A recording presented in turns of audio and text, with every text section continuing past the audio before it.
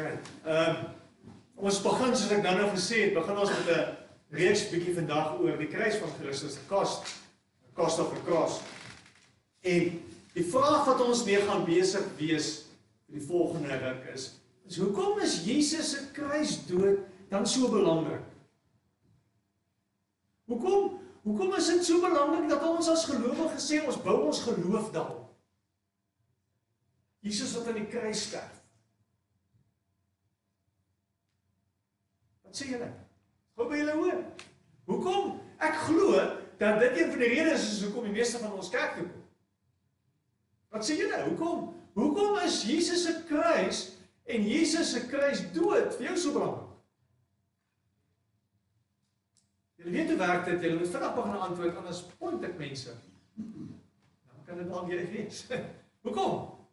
Agter Chris, praat lekker hard.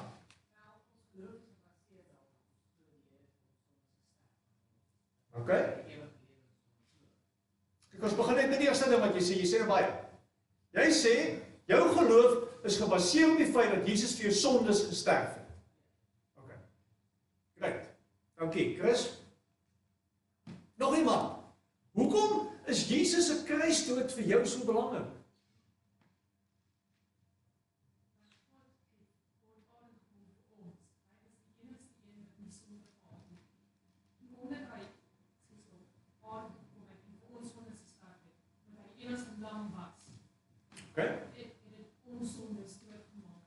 Okay, Minion sê iets van Jesus was niks sonde gehad. En hy kom nou en hy ons nou iets sê van die Joodse gebruik rondom offers. En hy kom nou en hy offer homself as onskuldig. Dit maak dit bietjie anders. Dis asof hy dit verdien het. Okay. Nog iemand miskien?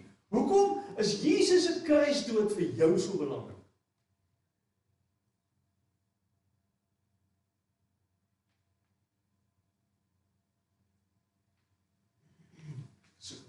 Kom ons hou dit eers net dan.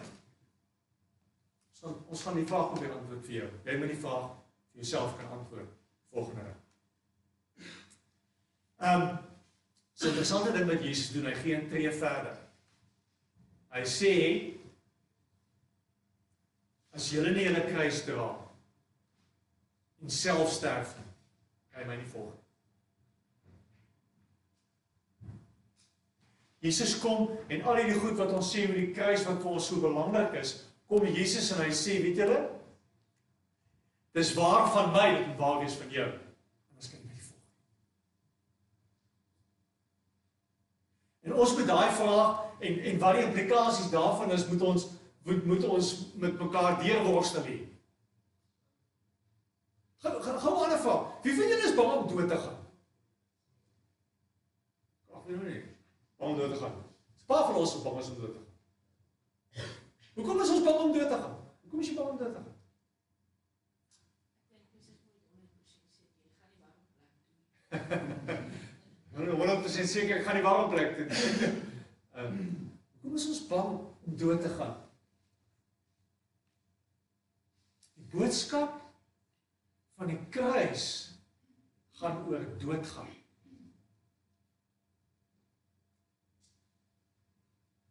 Die kruis se boodskap gaan nie oor 'n hommetjie wat ek om my nek draai en hy te kruisie nie. Dit gaan oor sterf. En al die goed wat jy sê is reg, maar ons moet verstaan, ons moet as ons oor die kruis praat, moet ons by die punt begin en sê, maar is ek bereid om dood te gaan? Dis kruisfees gaan ons sterf.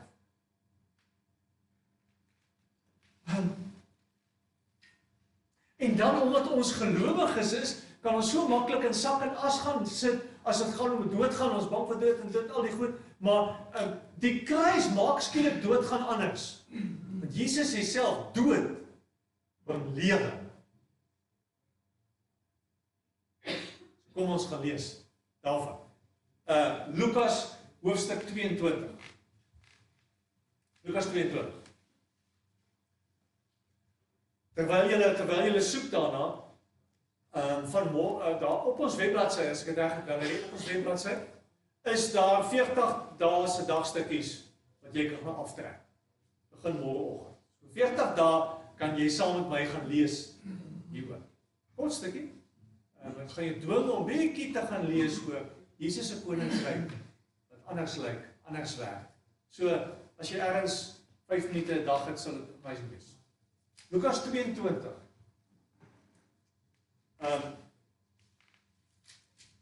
As jy mens mooi gaan kyk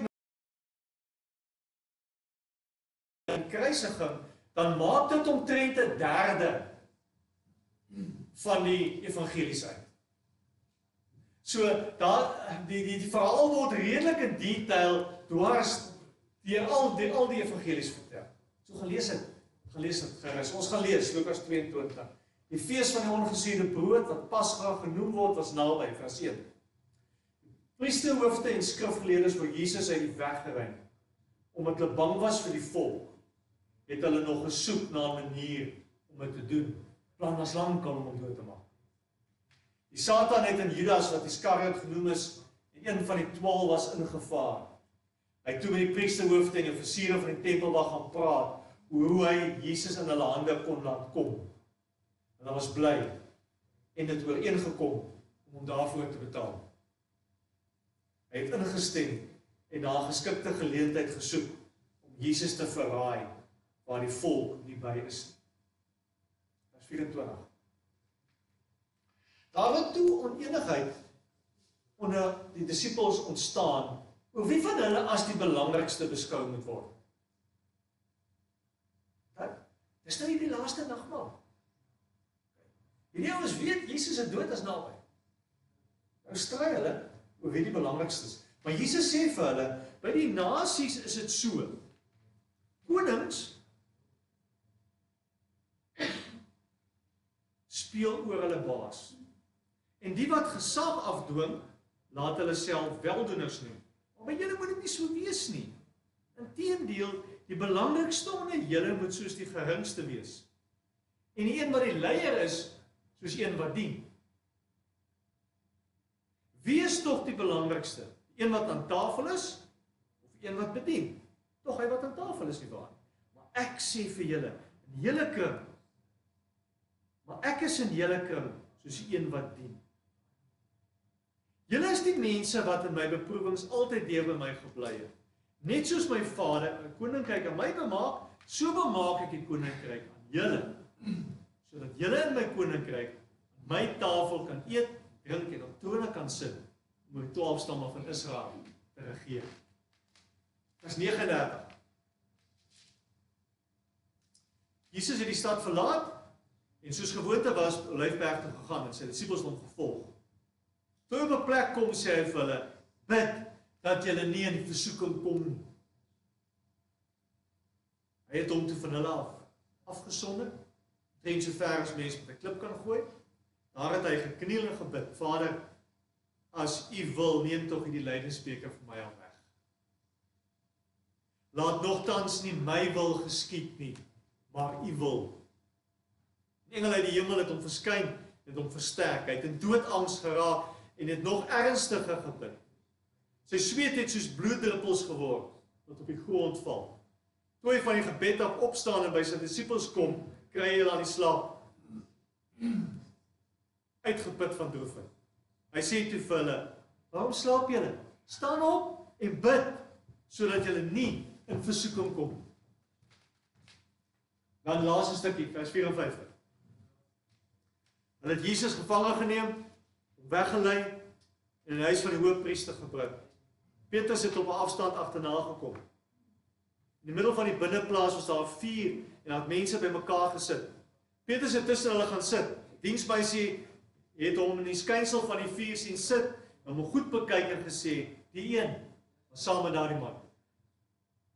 Maar Petrus het hom ken deur te sê, juffrou, ek ken hom nie. Lees net eers, tot sover.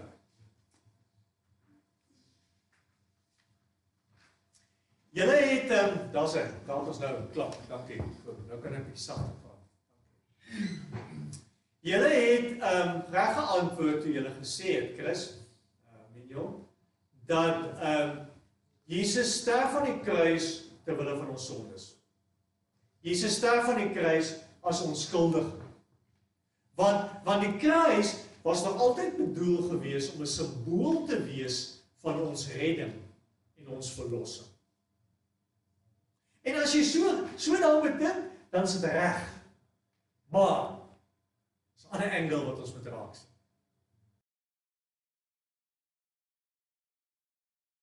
Daai tyd van vernedering. Die slegste van die slegste misdadigers is aan 'n kruis vasgeslaan. En hoofsaaklik die ouens wat in opstand teen die Romeinse ryk gevoer het, is aan 'n kruis vasgeslaan. So as die seun van God so ver verneder word dat hulle hom aan 'n kruis vaslaan, dan is dit nie iets om oor bly te wees nie. Dit was 'n ongelooflike vernedering. Want hier is seun van God wat onregverdig beskuldig word. Hier is die seun van God wat gespot word, geslaan word, opgespoeg word, uitgelag word, uitgejou word, wat met al die wreedheid en geweld en pyn van die kruisiging moes deel. Van die feit dat daar letterlik spykers deur sy hande geslaan word, deur sy voete geslaan is. As 'n ou gaan lees oor die kruisiging, dan sê hulle, die feit dat jy so gekruisig word, maak dat jou binneribspiere hier afskeer na 'n ruk. En jy het dit nodig om asem te haal. So om asem te haal in 'n kruis, moes jy jou aan jou voete opdruk. Asem te haal. So nie vir een oomblik moet ons dink aan die kruisiging as die amazing ding wat Jesus vir ons kom doen het.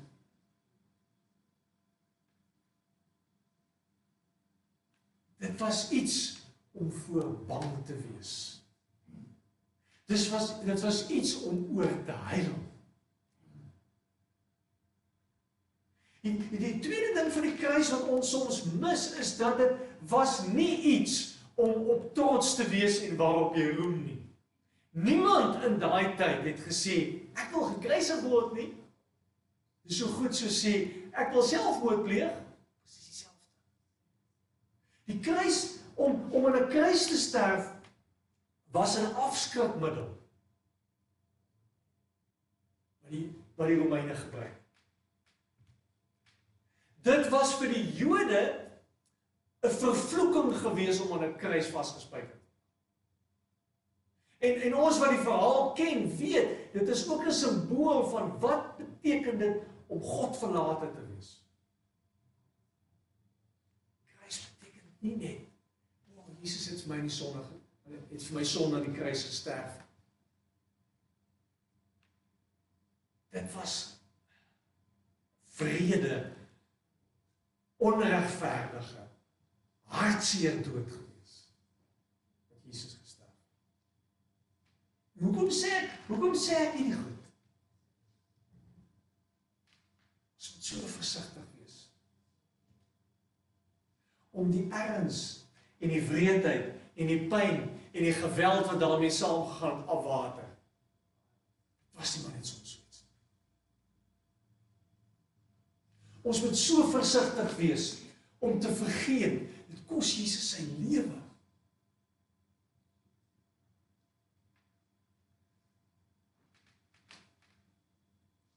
As ek die Bybels reg lees, dan is dit wat op Golgotha gebeur het 'n ongelooflike impak op mense se lewens gehad. Dit is interessant as ou die kerkgeskiedenis na gaan kyk. Dan sê hulle dat eers in die 4de eeu na Christus het die kruis 'n simbool van oorwinning geword. C.S. Lewis sê, dit is omdat almal wat al by 'n regte kruisiging was, dood is. Want Jesus se sterwe aan die kruis was heavy.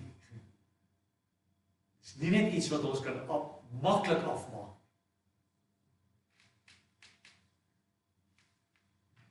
Wat ons weet. Sy sterf was die begin van die grootste triomf. Die grootste oorwinning in alle tye. Want dis waar die plek, waar hy ons, soos Christus gesê het, waar hy vir ons sonde sterf. Die Jode het geweet, dat in die Joodse godsdienst het so gewerk, dat jy gaan tempel toe en jy gaan offer. Jy bring 'n offer, en met daai offer kom sê jy vir God, vergewe my vir al my sondes. En jy bring 'n offer en die offer word verbring. En dit het goed gewerk. Die Rooms-Katholieke het 'n manier wat jy gaan repent, wat jy absolve word. So jy gaan sit in 'n hokkie en jy sê vir die priester, "Wow, weet jy, ek het dit en dit, ek het iets verskrikliks aangeval. Ek wil vergifnis vra." En jy word vrygespreek. En die veronderstelling is, vir ons is dit makliker, want ons moet weet, Here vergewe my sondes. So ek kan maar gaan en sê, Here vergewe my sondes, en dis vergewe.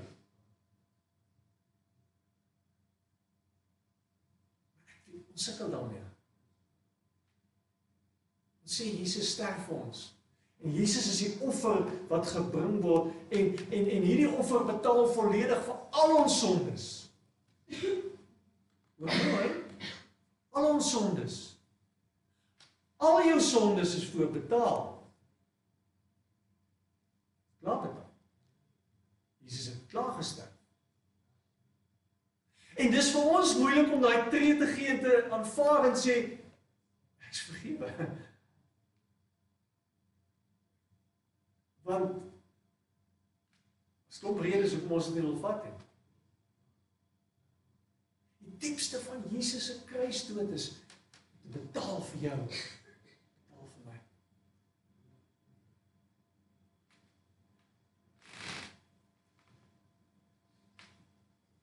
As jy moet baie eerlik wees met jouself, wat is daar wat hy vir jou voor moet betaal?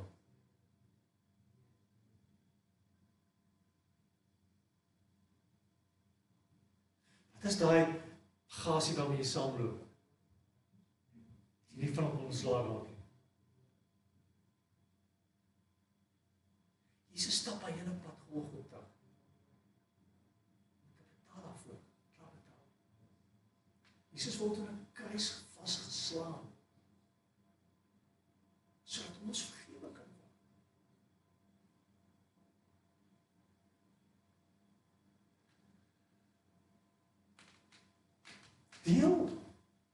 Deel van die vreemdheid van hierdie kruisstorie is dat ons staan teleeggestel as ons Lukas 22 lees in Jesus se disippels.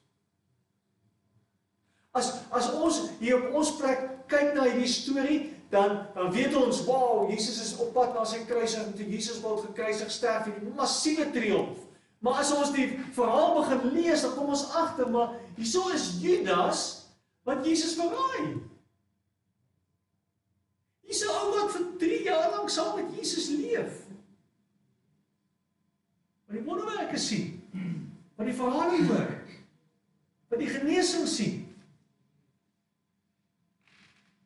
En Judas het heel waarskynlik gedink hy kan Jesus se arm draai, want hy wou 'n revolusie gehad het. Hulle moes van die Romeine ontslae raak, en hy het gedink daar kan hy Jesus se arm draai daarmee. Hy het 'n ander plan gehad met Jesus. Die disippels lees ons in vers 24, stry oor wie is die belangrikste. En hoor, as die voorhand dat Jesus doodgaan, en hierdie ou sê, ek is ons 'n bietjie belangriker as jy.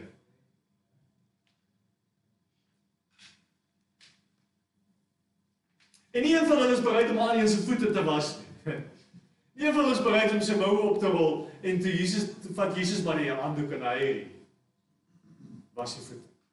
Nie een van hulle was bereid om te dien, om die minste te wees. Ons die laaste in ons gedagtes, swaar tye, is om te gaan dien. Hard te werk. Dis ekstra te doen, om 'n tweede myl te stap. Soms skokkend om te ontdek, Dat ons as gelowiges sit met die verwagting, ons moet bedien word. Mense moet ons bless.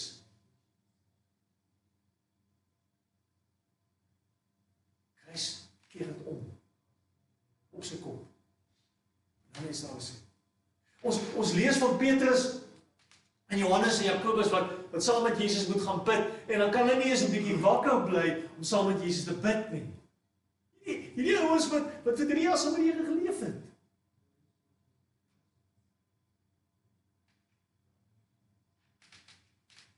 Matteus sê Jesus het 3 keer by hulle gekom en elke keer het hulle geslaap. Ons sukkel om te bid. Ons gebed is gewoonlik 2 goed. Here, ek is jammer, Here vergewe my, en die tweede gebed is Here gee vir my. Nee, dis ons gebed.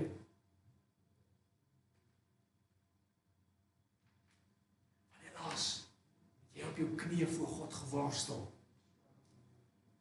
Want helaas kon jy nie slaap nie omdat jy gebid het. Dis vir ons vreemd. Ons kry vir Petrus, waar hy 3 keer vir Jesus verloon en sê, ek het hom die skroewe vasgedra wat sê ek, bly liewer stil. Hoeveel keer bly ons net liewer stil? Sê niks. En as ons hierdie stories lees van hierdie disippels, dan moes dit, ek dink vir Jesus 'n ongelooflike teleurstelling gewees het.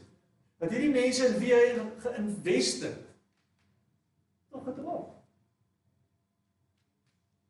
Hierdie mense wat die wondertekens gesien het, wat van die brood en die vis geëet het, wat van die wyn wat van water gemaak is gedrink het, wat gesien het hoe word mense lewendig, gesond, staan nou eens op en loop. Toes kom toe, is nie dan.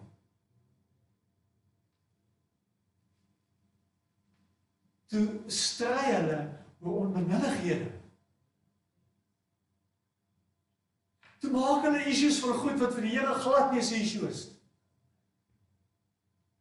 Toe raak hulle in debatte betrokke oor dis die belangrikste.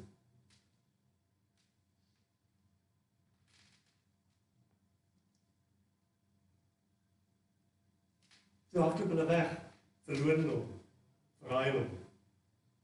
Sê hulle, ons ken hom.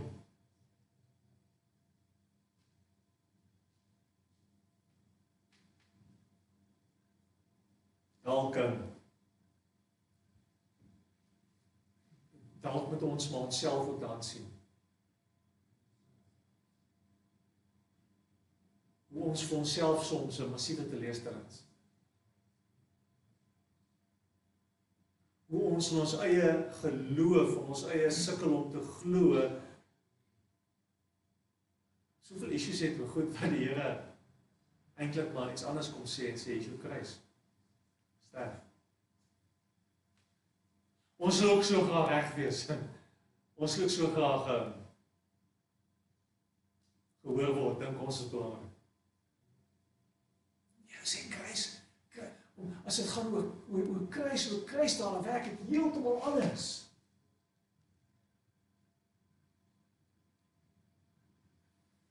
Waarmee wil Jesus se kruis ons challenge?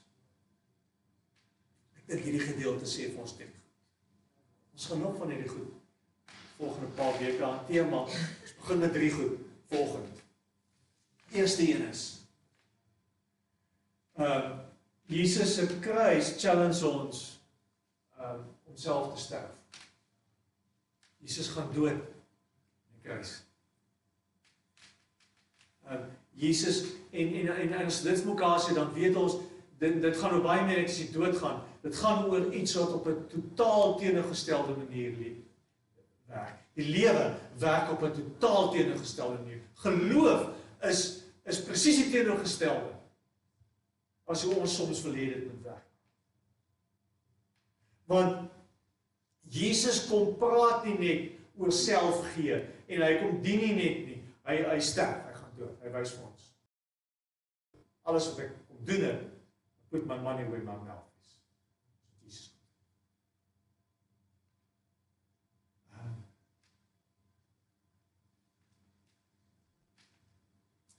En hy word gespot,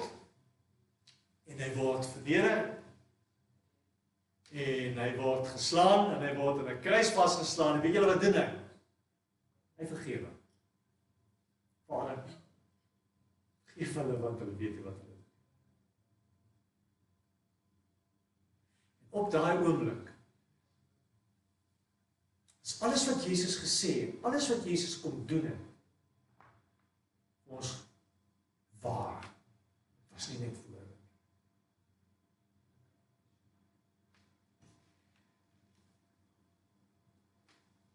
Eintlik kom sê die Here aan die kruis, kom sê, Vader, geef hierdie ons nog 'n kans.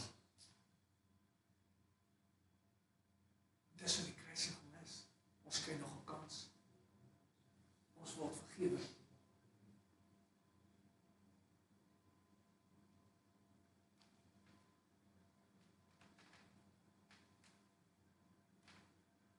Maar die doel van die kruis was om ons te red, om ons te vergewe.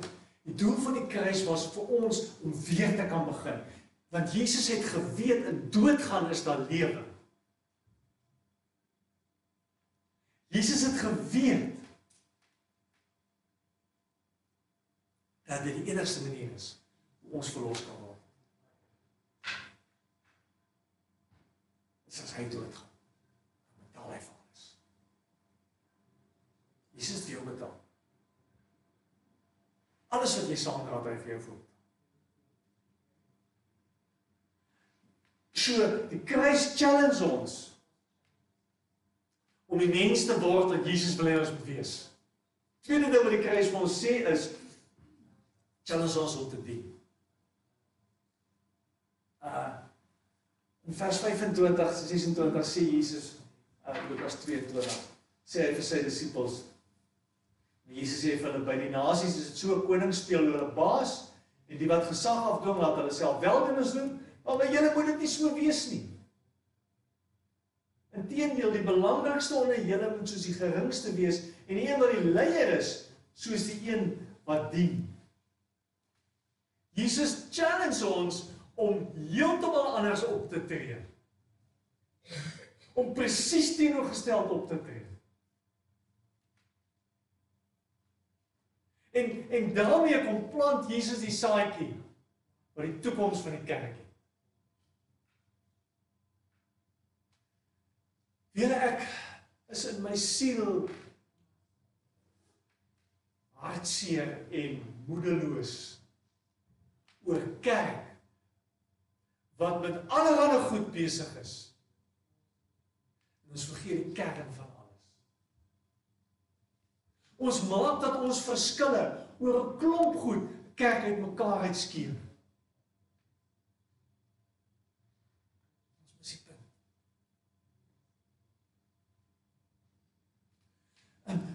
Want Jesus kom sê, word die minste. Dien. Sterf in jouself. En ons gaan nog volgende week daaroor verder. Maar die punt is, oomblik, as jy op 'n punt kom en sê, weet jy, ek gaan myself begin gee, ek gaan begin dien, ek gaan begin sterf, dan verstaan jy iets van kruis dra. Voor jy dit nog nie dit verstaan het. As jy nog heeltyd wil reg wees, verstaan jy dit. As jy sukkel om te vergewe, dan het jy nog ver om te stap op pad. As jy sukkel om te aanvaar dat die Here jou vergewe, dan moet jy nog ver stap. Dit is wat die kruis is.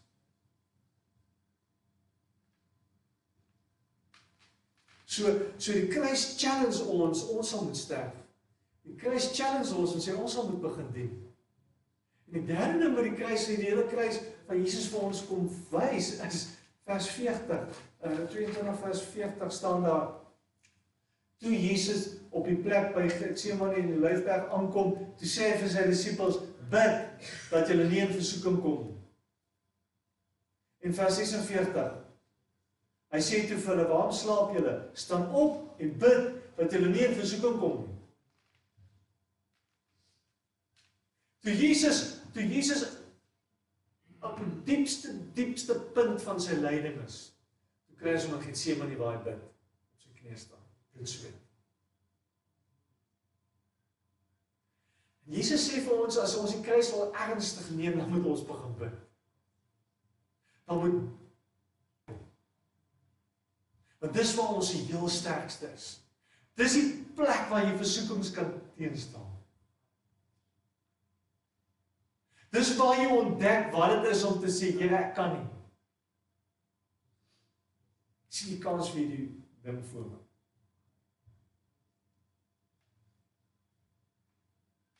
Afsluit. Kruis van Jesus is nie vir ons iets nie. Kruisverhale is verhale wat ons al baie gelees het. Miskien moet ons net weer 'n slag hier ontdek en raak lees. Hoe eg kruisig was. Wat het dit werklik vir Jesus gekos?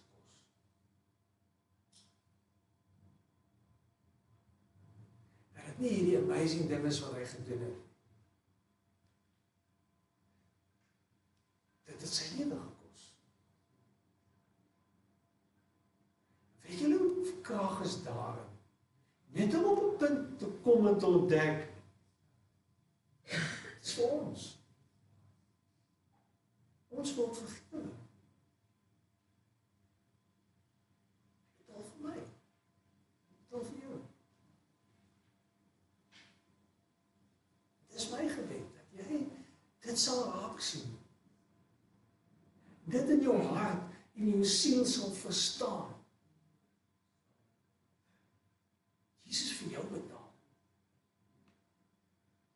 Om jou vry te maak. En Jesus, dankie dat ons hier by die kruis mag staan.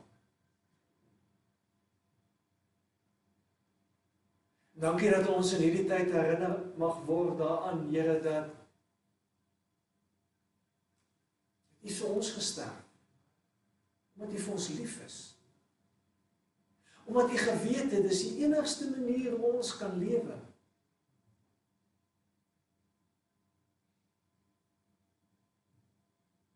Here, dankie dat jy die kruis sterf om ons vry te maak van sonde. Mag van sonde, van die houvas van sonde oor ons lewens.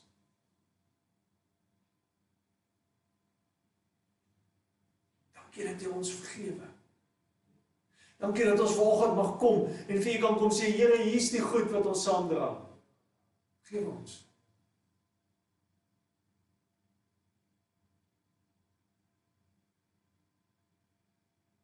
Help ons om nooit te vergeet. Die kruis U lewe gekos het. En dat U dit gedoen het vir ons.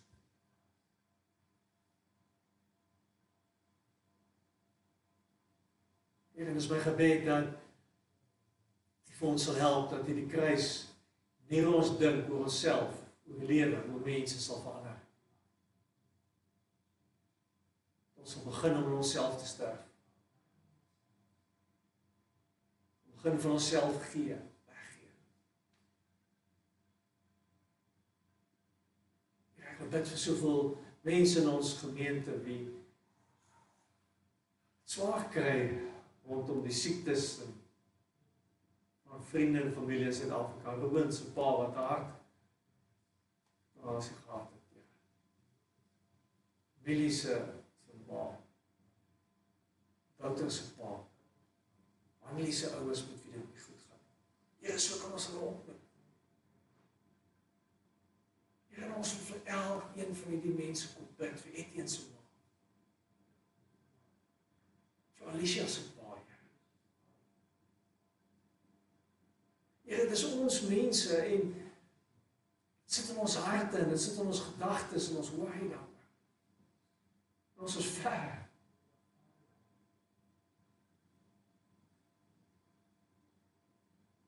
Here, dankie dat U weet.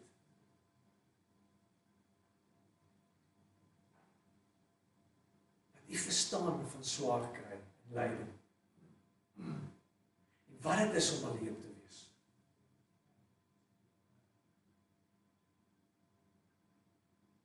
Dankie dat ons na U toe mag kom. Ons weet, U is vir ons lief. Ons bid dit